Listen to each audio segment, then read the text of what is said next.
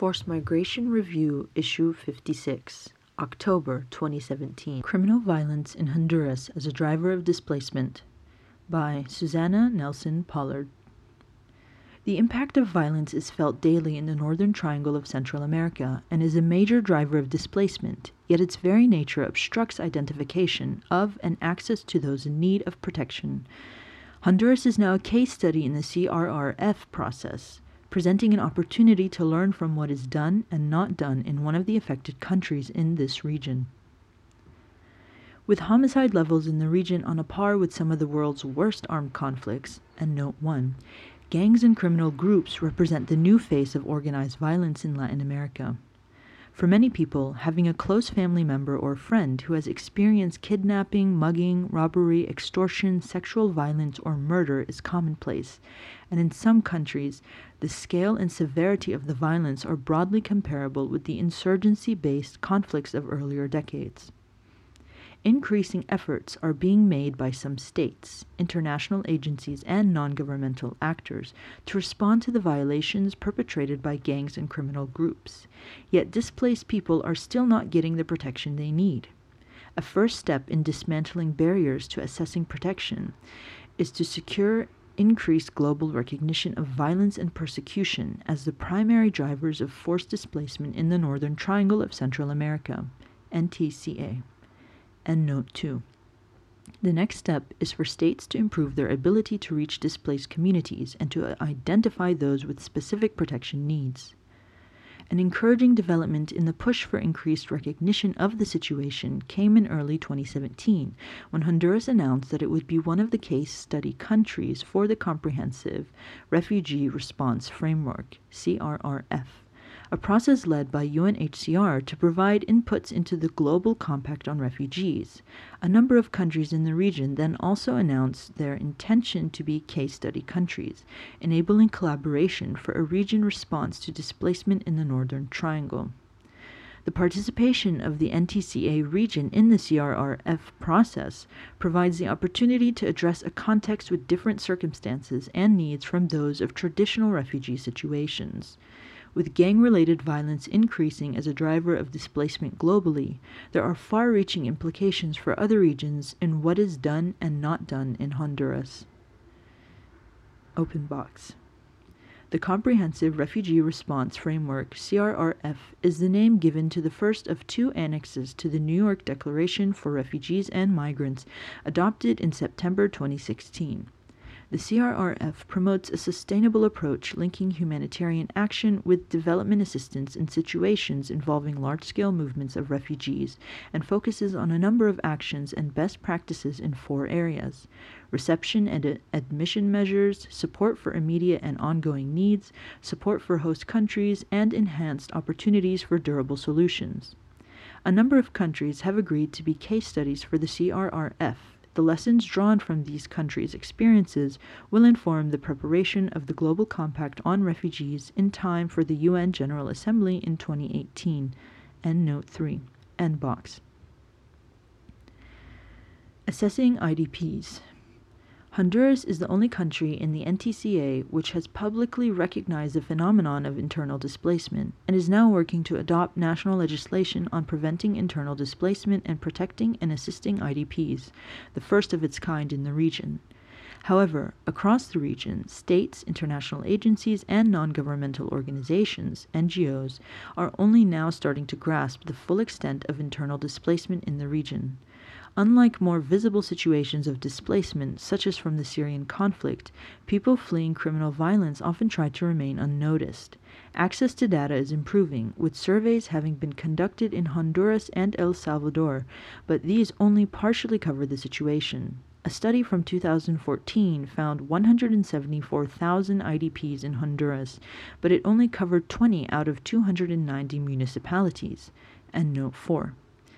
Based on this study, the Internal Displacement Monitoring Center projected that this figure had risen to 190,000 IDPs in 2016. The Norwegian Refugee Council, NRC, has undertaken its own surveys to find children who have dropped out of school in areas affected by extreme violence and has consistently found that actual numbers of people affected are higher than government estimates. Governments and NGOs often speak of the invisibility of internal displacement in the Northern Triangle, especially as IDPs tend to lie low to avoid being followed by their persecutors and do not register with the authorities due to lack of trust. Those working directly with affected communities, such as NRC, know that this invisibility means that the communities are very difficult to access. States often have no control over zones affected by gang violence and are unable or unwilling to provide basic services for communities living there. For humanitarians, negotiating with gangs to secure access to vulnerable displaced people is uncharted territory. Some organizations, such as NRC, have managed to gain some access through careful negotiation, but such access is dependent on many factors that could change instantaneously. In May 2017, NRC provided humanitarian assistance for 200 people who had been newly displaced from their homes in San Pedro Sula in Honduras due to a rise in gang warfare. More could have been done if the government and other humanitarian actors had had unhindered access to the affected population. And Note 5. Identifying protection cases. In parallel to gaining better access to internally displaced people, states must also improve their methods of identifying protection needs. Governments of the NTCA continually claim that a mere 5 to 10% of all people leaving their countries do so for reasons related to violence, and Note 6, and that the other 90 to 95% of people leave for economic reasons or to reunite with family. In the meantime, studies carried out by UN agencies and NGOs reveal dramatically different figures, with between 40 and 60% of children, adolescents, and women surveyed leaving for reasons related to violence. And Note 7. It may be that generalized violence has become so normalized that many of the hundreds of thousands of people displaced across the region do not immediately identify violence as the primary cause of their displacement. The disparity in statistics, however, can be partially explained by the conditions in which protection cases are identified and data is gathered. NTCA government figures recording cross-border displacement come from interviews taken in deportee reception centers processing people who have been sent back from the United States and Mexico. While in recent years the Honduran government has significantly improved the conditions of these reception centers, which now provide immediate assistance and child-friendly spaces, they remain inadequate locations for collecting complex and personal data on motivations for leaving the country.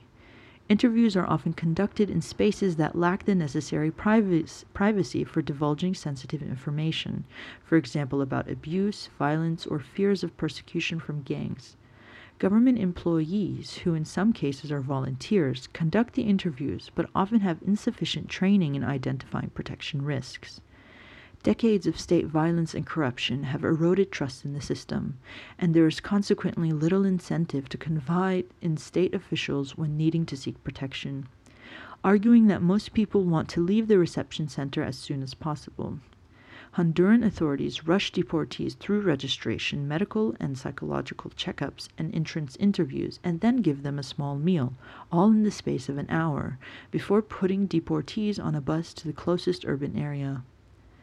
These circumstances are not conducive to people reporting the often complex and traumatic original reasons for leaving the country, to say nothing of the human rights abuses they may have suffered during their flight.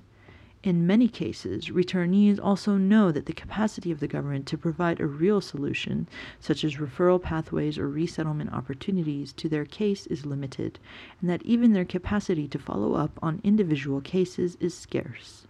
With few people granted international protection from gang violence, displaced people may see little value in requesting asylum upon arrival in destination countries. In addition, do they indicate economic reasons as their principal reason for making the journey north in order to demonstrate that they are willing to work and contribute? Similarly, do they declare family reunification as the reason for their journey in order to show that they have a support network in the country of destination? In destination countries, many people are offered the choice of either signing their own deportation notices to be sent back home or facing a lengthy detention sentence while their case is processed. Both in destination country and upon return, it is often easier for individuals to report that they left the country seeking economic opportunities or family reunification, so that the authorities will leave them alone and they can try the journey again. Seizing the CRRF process. Across the NTCA, there is a fundamental lack of understanding around push and pull factors of displacement and the role that violence plays in the journeys of many. Humanitarian organizations must recognize this gap in understanding of drivers and the accompanying failure to identify people in need of protection. They must also ask themselves whether the law, policies, and programs developed for protecting and assisting displaced persons in conflict contexts such as Syria or the Democratic Republic of Congo should be applied equally to these scenarios of criminal violence, or whether other solutions and approaches are needed. The CRRF process in Honduras is an opportunity to address these issues and, ultimately, to protect people displaced internally and across borders. UNHCR and NGOs such as the Norwegian Refugee Council are currently gathering recommendations for action from states, displaced people, civil society organizations, faith groups, and local communities. In October 2017, states from the NTCA and the wider region will meet in Honduras to define the pledge commitments to stronger collaboration and protection mechanisms and decide on a comprehensive regional protection and solutions framework. This process must translate into sustainable engagement of humanitarian and development actors, greater responsibility sharing fostered by states through strengthened national protection structures, more funding for protection, and a dramatic increase in legal pathways for those in need. Actors across the NTCA must identify and acknowledge the role of violence in driving displacement, and seize the window of opportunity to act now and make a real difference for people in urgent need of protection. Susanna Nelson Pollard. Susanna.nelson-Pollard at nrc.no. Program Associate, Humanitarian Policy Team, Norwegian Refugee Council, Geneva, www.nrc.no.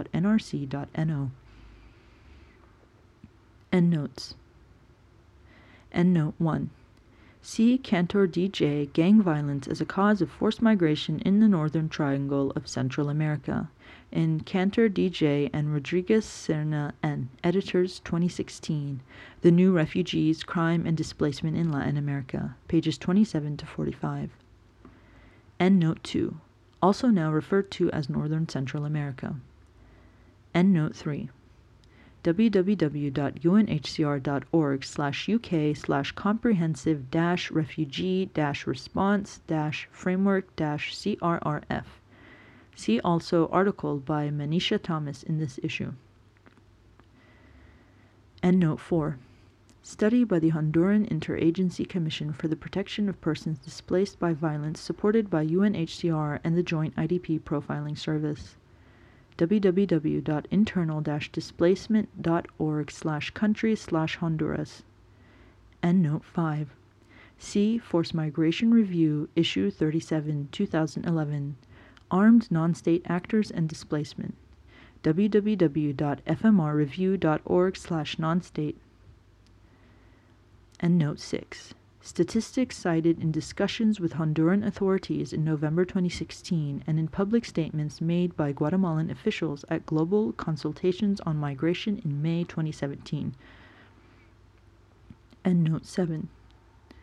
See, for example, UNHCR 2014, Arrancado de Raíz, http://bit.ly/UNHCR-uprooted-exec summary-2014. FMR is an open access publication. You are free to download, copy, distribute, or link to this article as long as it is for non-commercial purposes and the author and FMR are attributed.